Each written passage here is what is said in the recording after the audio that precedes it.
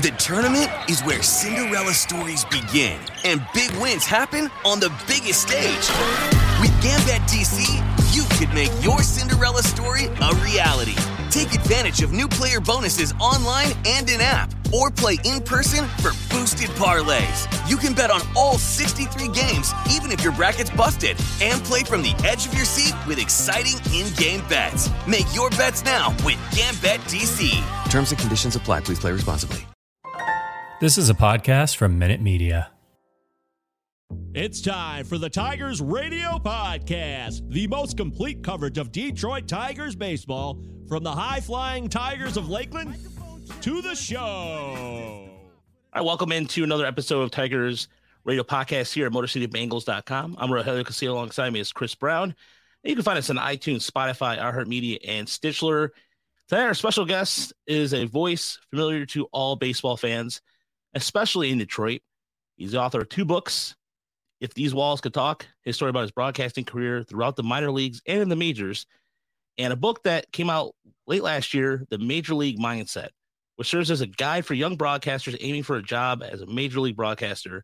And his website, baseballbroadcasting.com, has some fantastic resources, including scoring sheets and plenty of other stuff to just help you navigate through that.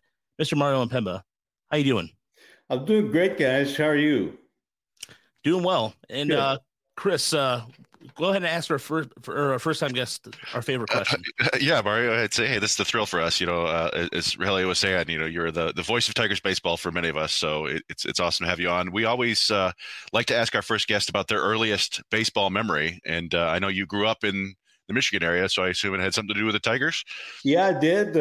You know, I could probably go back to when I was probably 6 or 7, and I don't know who won the game. I don't know who the Tigers played. I do remember walking into Tiger Stadium, though, and as a little kid, it was bat day at the ballpark. So that's really the only thing I remember. Now, this was back in the day when bat day meant bat day. It was the legit bat that they gave you, and it wasn't one of these little, you know, tiny ones, mini ones you find in the gift shop.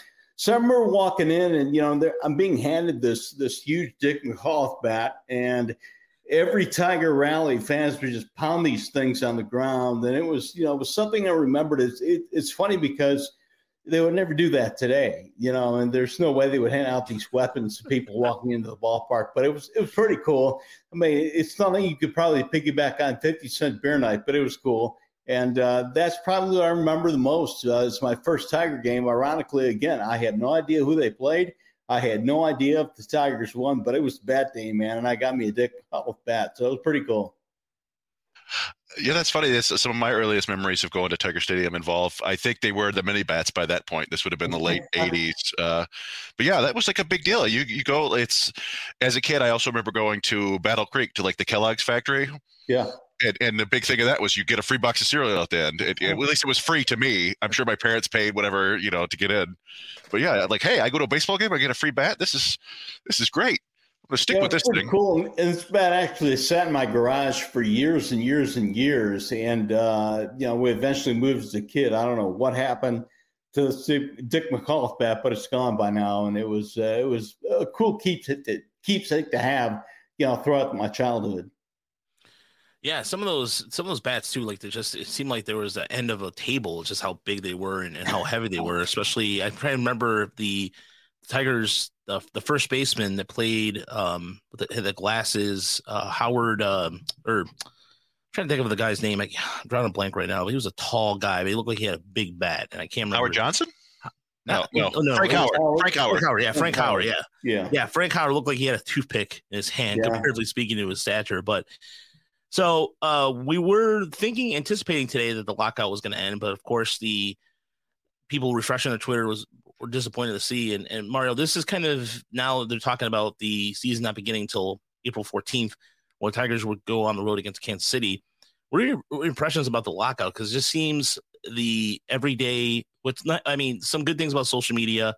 You get the instant gratification of knowing news, and then the bad side of it is you get the updates and it's just kind of unresolved, and it just leaves this weird tension in the air.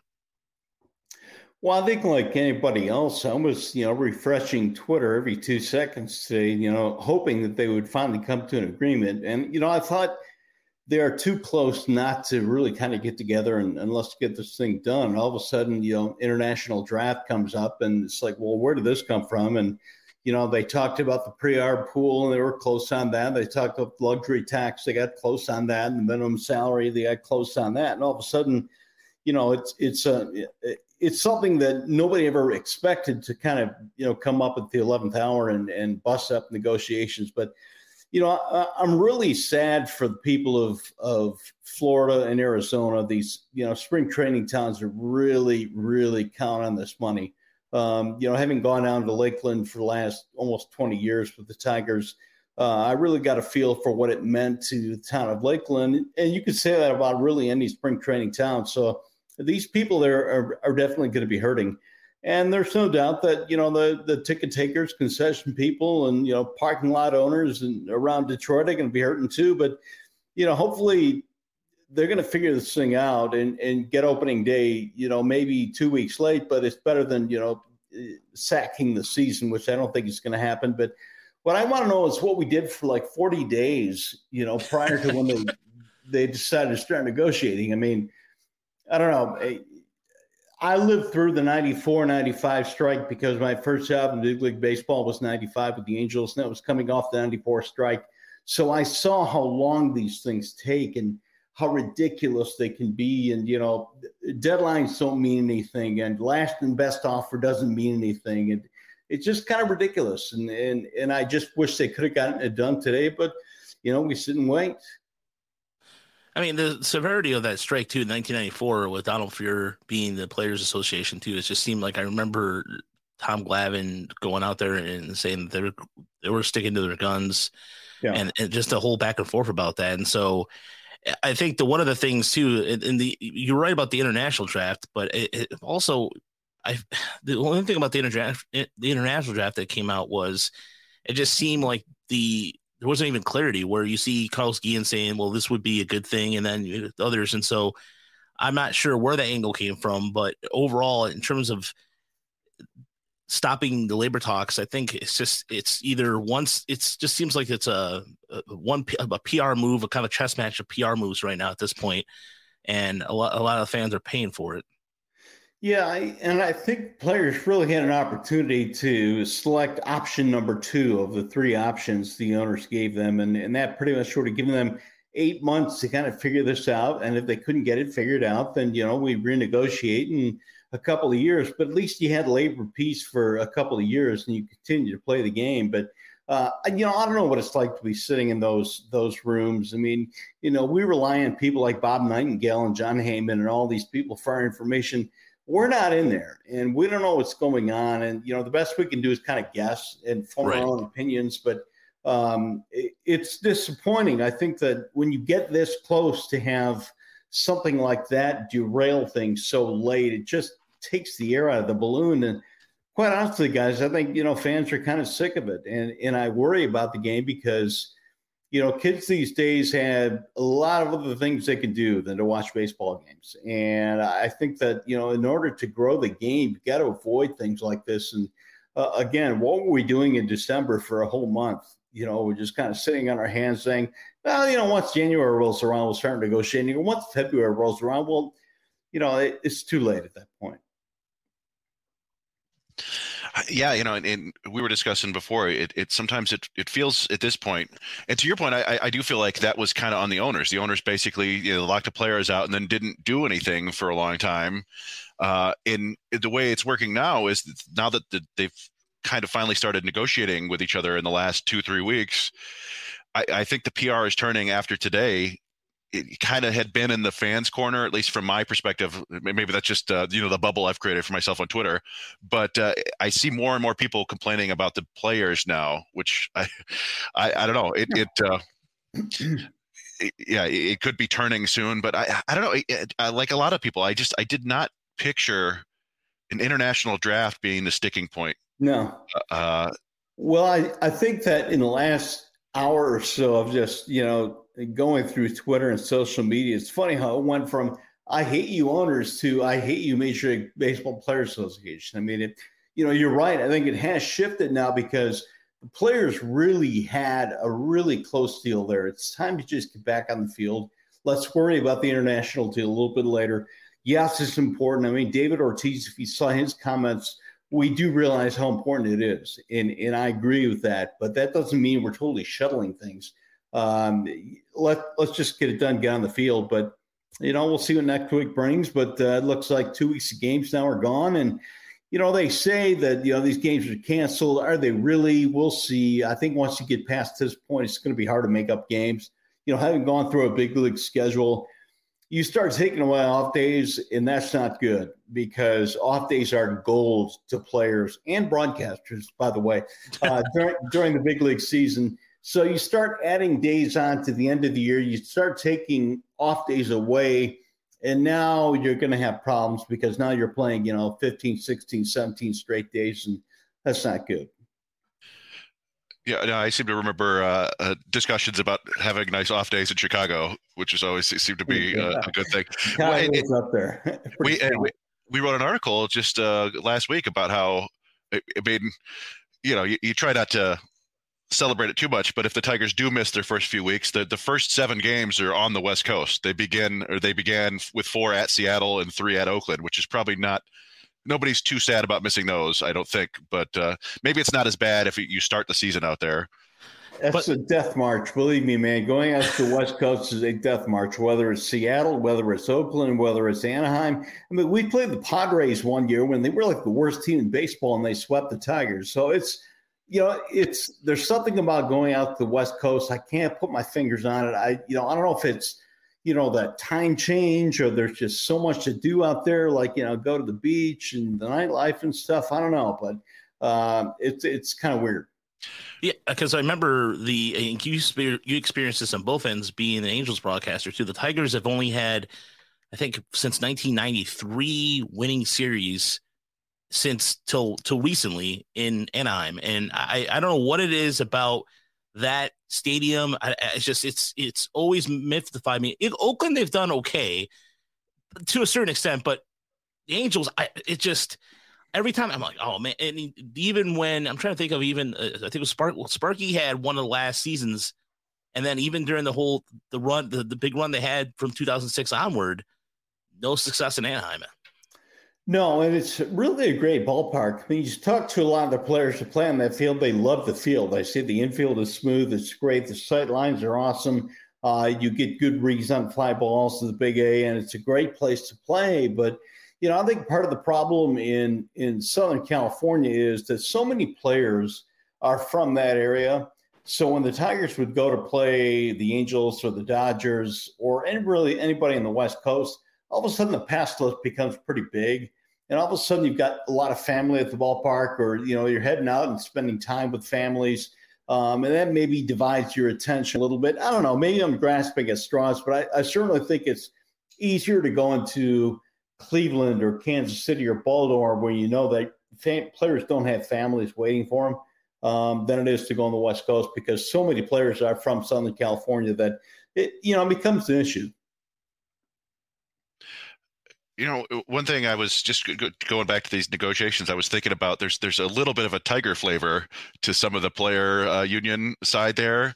I know you probably had more than a few, I won't say run-ins, but you probably talked to Max Scherzer quite a bit. I don't know if you ever – Andrew Miller was pretty young when he was with the Tigers, not around for a ton of time. But Tony Clark, too, I don't know if you ever ran into him much or – Not really. Max probably would be the guy that I spent most time with and had most of my interactions with. And it's not surprising to me that he's kind of taken a lead here among the players as one of their, people that wants to be heard. I mean, Max is a really, really intelligent guy. I mean, really intelligent. I mean, he's obviously a tremendous baseball player, but this guy is very analytical, and that's the first thing I noticed about him or realized about him when he played for the Tigers.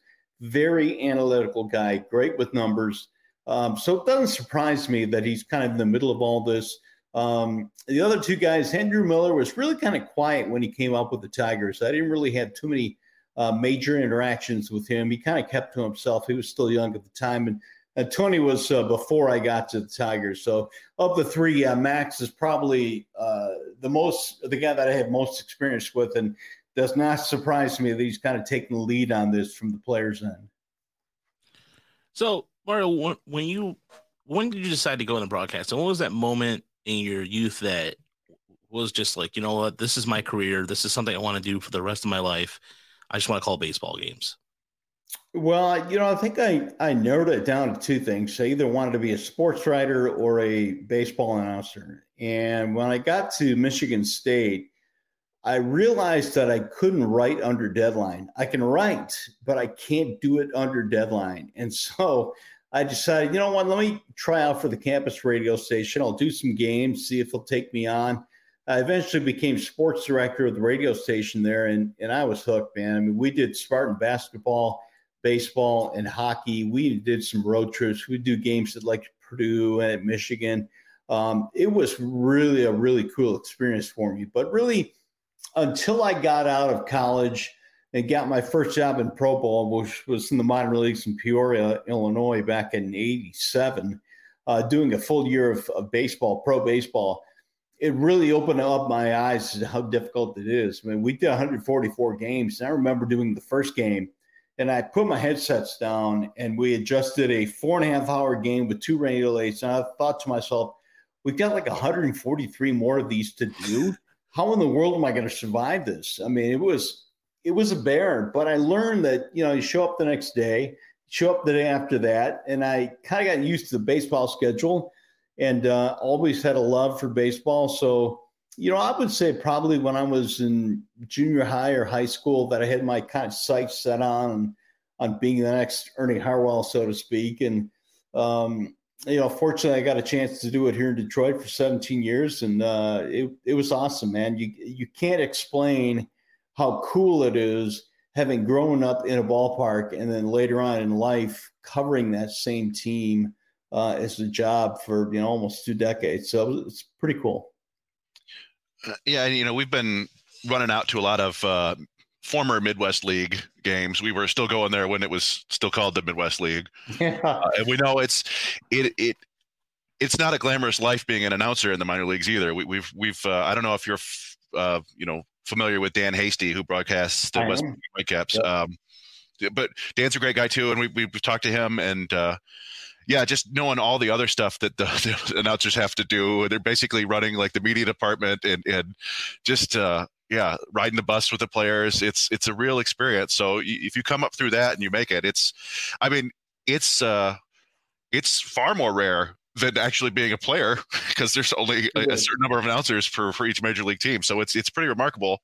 And just along those lines with Dan Hasty, I always know a story he tells about. He wrote a letter to Ernie Harwell when he was really young, and Ernie took the time to write him back and how much that meant to him. And so I think it's really cool that you've got this website here with these resources for aspiring broadcasters because, not everybody is going to reach out or give back like that, and to have job links and things like that. That's pretty cool. Yeah. It's something that's kind of important to me. It always has been because, I realized early on in my career, you can't get to where you want to get to without help.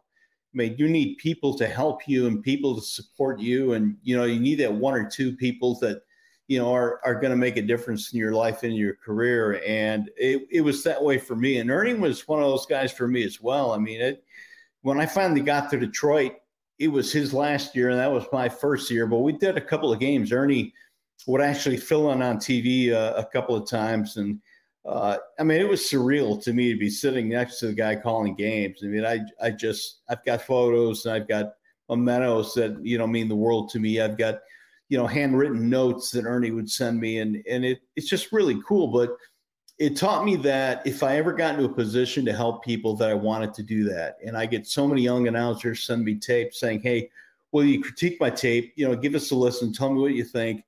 And I decided, why don't we just kind of create a website? It's still very much in the formative years right now. I need to really start to build it up. But, as we go, I think we'll build more resources on there and hopefully young announcers from across the country can utilize it. Especially because you look at the way schools are these days, it seems sometimes of course, Michigan State has a great impact radio program.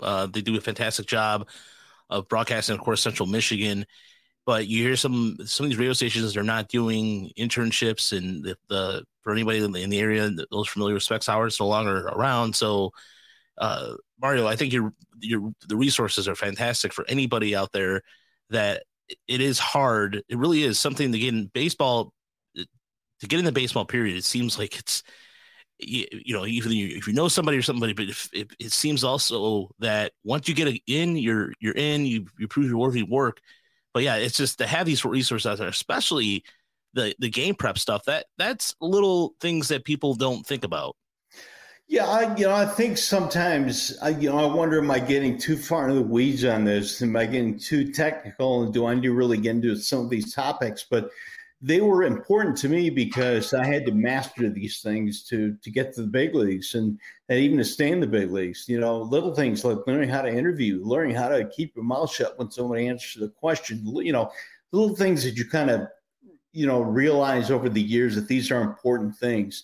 And so I kind of wanted to put them together and have people be able to come and say, all right, we've got a section on there called Pro Perspective where we interview some of the best baseball announcers around the country, and they give their impressions on everything, about their careers, their lives, and advice. And I think those are valuable, and I really want to beef that section up. I mean, you got Joe Davis talking about self-doubt early in his career. Joe Davis now voice on Fox and voice of the Dodgers. So, he's a guy from a small Michigan town that, made it to the big time. And to be able to hear Joe Davis said, yeah, when I started, I doubted myself. Was I any good? Could I make it? When you hear guys like this tell these stories, I think it gives people, the opportunity to realize, yeah, you know what? I'm not the only one that thinks that I may struggle and I'm not very good and that I have to practice. I mean, you just kind of learn these things. And I think it's kind of a cool way to give back.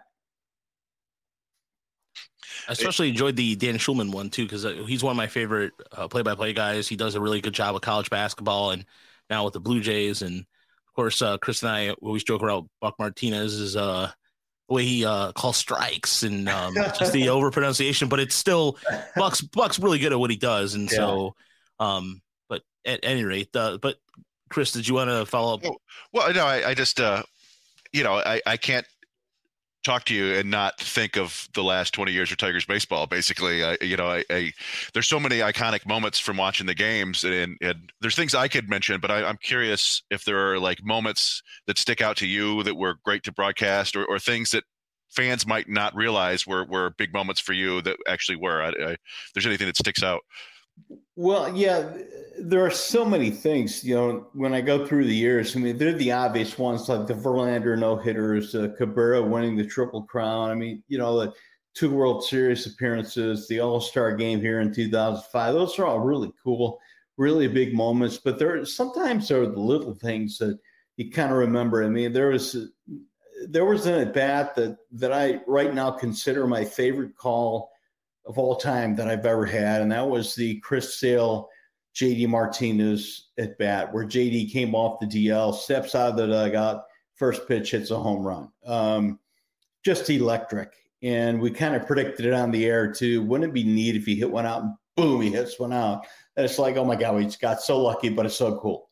The Galarraga thing is one that sticks in my mind not because of what happened and how bad it was for him and Jim Joyce, but because of what came of it. Because the next day, everybody just kind of forgave each other and they realized we're all human beings and we got on with life. The night Ernie Harwell made his speech on the field before he passed away at Comerica Park, they stopped the game to have Ernie Harwell come out behind home plate and talk to the fans. Well, what people don't realize is that before the game, Ernie came in the booth, in our TV booth at Fox, pulled me aside and was just so generous with his time. He said, "Hey, it's your time here.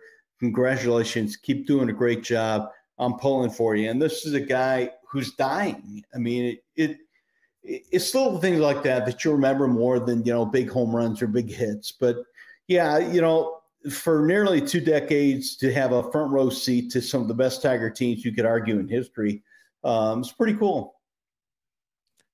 I could say that 2014 rotation is probably 2013. It has to be the best rotation of all time. I can't. 2013, yeah. The 2013 rotation, considering that we sat through. I joke about the 90s Tigers. I mean, the Lima time days. Some of the high, like the 96 team was. It's just one of the worst ERAs of all time. But that 2014 team, just how they came together as a rotation, and something we're not going to see anymore, Mario, which is 3 pitchers that are going to throw through 200 innings. Yeah, you're probably not going to see it. I go back to that 13 team. You had Verlander, Scherzer, Pfister, and Sanchez. And, that's pretty formidable, too. I mean, 3 of those guys had better than 200 strikeouts. But, then you have Verlander, Scherzer, and Price, 1, 2, 3, and you get swapped by the Orioles. So, I mean, postseason is just so – it's just a crapshoot. And, that – if that didn't teach you that anything can happen in the postseason, to have Verlander, Scherzer, and Price get beaten in consecutive games, then, nothing does. But I look back at that 13 team as, for me, probably my second favorite team to cover. I would still go with 06 because they came out of nowhere. Nobody gave them the chance.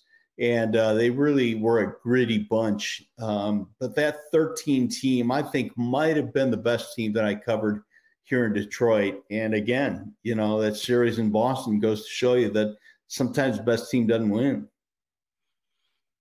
Yeah, especially that's every time I think about even the 2012 team in the World Series against the Giants, that was the Giants could do no wrong. And it's especially now it's crazy to think it's been 10 years since then. But speaking of the Tigers, the current rotation right now looks promising. You have Eric Skubal, you have Casey Mize, you have Matt Manning. There's a lot of young pitching, and there seems like to be, when you see on social media all the gadgets, the wall, the pitching, was it the armband thing I saw on there, Chris? I can't remember exactly what it was, but this rotation last year, under AJ Hinch, the Tigers team, I'll be honest, really surprised me last year.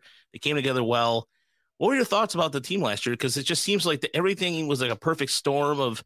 It just, even on the defensive side of things, this is a team that has struggled defensively in the last few years, and you wouldn't notice it last year. I mean, minus the shortstop a little bit, but it just seemed like they were a team that was on a mission a little bit. Yeah, they were, and they got some performances probably they didn't expect, from Mikhail Badu, and, they've got some good young guys coming up. But, I think you mentioned the rotation. When you start talking about Mize, Manning, Skubal, and now you got Eddie Rodriguez as a veteran in that rotation, and Turnbull coming back probably, if not the end of the year, next year. That's pretty formidable. If these guys take the next step and if these guys progress as we think they will. I remember talking to Gibby and Alan Trammell a lot about 84, and they always talked about the fact that the reason we were so good was the fact that we came up in the minor leagues together. We played together, from A-ball to AAA to the big leagues. Think about that core of Petrie and Morris and Tram and, all those guys, and and Parrish and Gibby. I mean, those guys all played together in the minor leagues. And I'm starting to see that now with the Tigers, because you get Green and Torkelson up, and now you kind of put them in a lineup with this pitching staff that, if they can progress, it's really going to be a dynamic core of players that, have kind of all been around together. Since I left the team, I really haven't been as in depth with the minor league guys, but from what I hear and what I read, Torkelson and Green are really good buds, and, they're getting to the big leagues at the same time. And it's exciting, man. I mean, if you're a Tigers fan, it's exciting. And maybe what sped up the Tigers rebuild more than anything else was the White Sox hiring Tony La Russa and not A.J. Hinch. Because A.J. Hinch falls in the lap of Al Avila, and believe you me, this guy is going to get it done, I think, in Detroit, man. He is just watching him from afar when he was managing the Astros, just a sharp dude. And look what he did with the Tigers last year. I mean, he's got him going in the right direction. So it's going to be good. Yeah, watching, I think we went to, Chris, like over 50 minor league games, close to 60. It seems like we went to a lot of games last year, and dozens. Watching, we went to Erie. We made a mistake once driving to Erie and then coming back to Michigan in the same night, and that was Not good. long. Yeah. Yeah. But that's totally worth it, and especially to see the young crop of players. And you're absolutely right. Even with Ryan Kreidler too on his way up, and I think the infield is going to be a good season, or a good. We're going to see a lot of progress from them in terms of hopefully when there is a season. But one of the last questions I want to ask you in terms of teams that were not Tigers related that you had a chance to call, what team, especially even with the Anaheim and Boston, but overall, what team impressed you the most? So you were out there and you knew it was going to give the Tigers or any team you watched a challenge. Well, if I look back at you mean teams that I broadcast for, or just teams in general? Just teams in general. You roll into Yankee Stadium and you see you'd see those lineups every day, and you're like, okay, this is just not fair. But then you realize that you could have A-Rod and Stanton and all these guys in your lineup, and it doesn't mean you're going to win. I mean, some of the best teams that I saw were teams that had really good balance, that didn't necessarily have an all-star at every position. I had the misfortune of leading the Angels in 2002, the year they won the World Series. So I worked for 7 years in Anaheim and saw a lot of really good players. I mean, Jim Edmonds came through, Tim Salmon, Garrett Anderson. I mean, it went on and on. Darren Erstad, Eckstein came through there. I mean, it was really, really good. And then just as they were getting good, I came to the Tigers and they won the World Series and we went on to lose 119 games. So, the timing wasn't good on my part, but there have been a lot of great teams. I look back at those Cleveland teams of the late 90s that had that middle of the lineup that had Tomey and Manny Ramirez, and they had Vizquel playing short. I mean, those were the teams that I really enjoyed watching play. Because they had really good balance. But if I had to look at some of the teams, I'd say those Cleveland teams were really good. And I probably say that because while I was broadcasting for the Tigers or the Angels, they always beat our team. And so those were some really good squads. Yeah, the 1997 squad that lost to the Marlins is one of the best starting nine I've ever heard. No question. Yeah, I mean, it's just you'd have all these guys in their prime, and you have Jamie Wright going out there tossing gold, and they couldn't get it done. And that's one of those you were talking about that earlier about it's just kind of fate of what happens. But that Cleveland team, I just remember when the Tigers moved to the AL Central, I was just shaking my head. It's like, it's not even going to be fair. I mean, it was already in the AL East, and these teams were getting really good. You had Toronto coming off, and then the Yankees were starting to get hot. But then you're like, oh, great. We got Cleveland and Chicago, and I thought the White Sox were doing pretty well. Well, getting to that, but yeah, those Indians teams. I remember even Dennis Martinez, because Dennis Martinez is one of my favorite pitchers to watch. And when he joined Cleveland, it's the only reason why I was like, oh man, come on, get Dennis Martinez. Anyway, I digress. But Chris, you want to follow up with anything else? Just a couple random oddball questions. I'm curious. Did you watch Brockmire? I did not. Oh, okay. I wondered if it might hit too close to home as a broadcaster to watch a show about broadcasters. No, I did not watch it. It's pretty good, but if you get time, and I noticed you're wearing some Spartans gear there, so I'm curious. You're still hardcore MSU fan here? Yeah, I am.